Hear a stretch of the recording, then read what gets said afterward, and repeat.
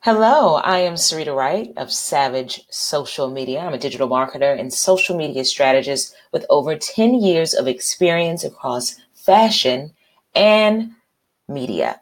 Today, I wanted to talk about Instagram.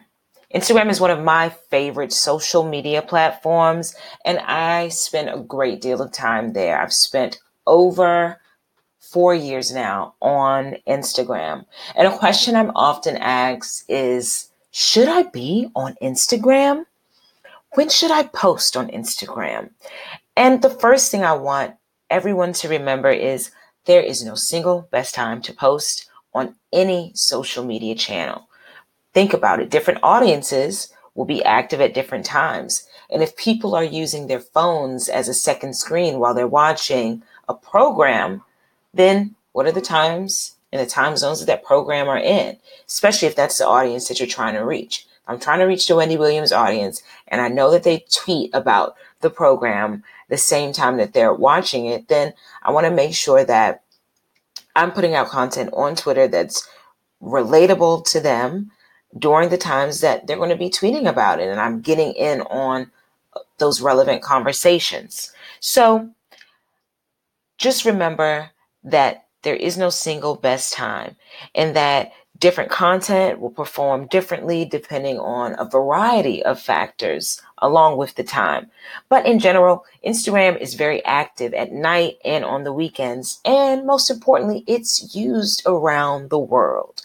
So I would advise that you post outside of typical business hours whenever you can, and take advantage and think about the times that Instagram users are checking their phones. So when they wake up, when they get off of work, on the weekends, when they get to work, things like that. And if you want to check your own brand's Instagram performance, use a tool like the Instagram checkup on Union Metrics. And that link will be available in the show notes of this episode. But you can go on Union Metrics and you can see when your audience is most active, the hashtags that your audience is resonating the most with that you use, your most engaged users.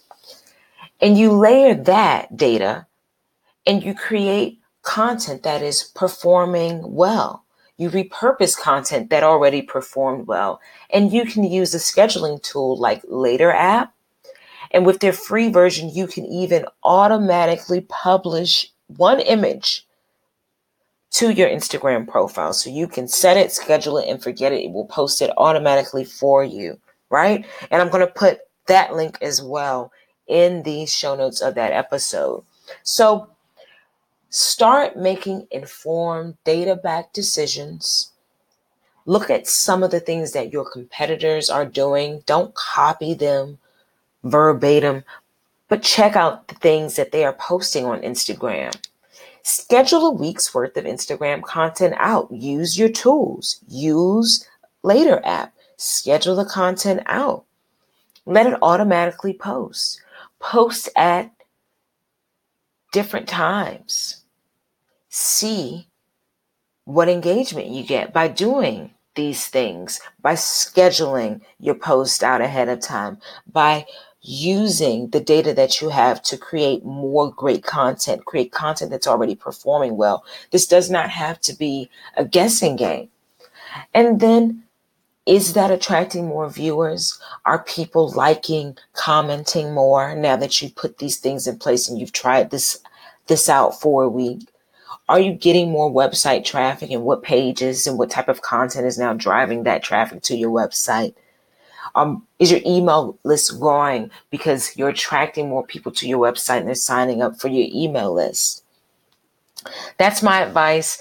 Get on Instagram in 2018. It's a great place to build your brand. It's visual. You can even up the ante and do a live Instagram interview with another person.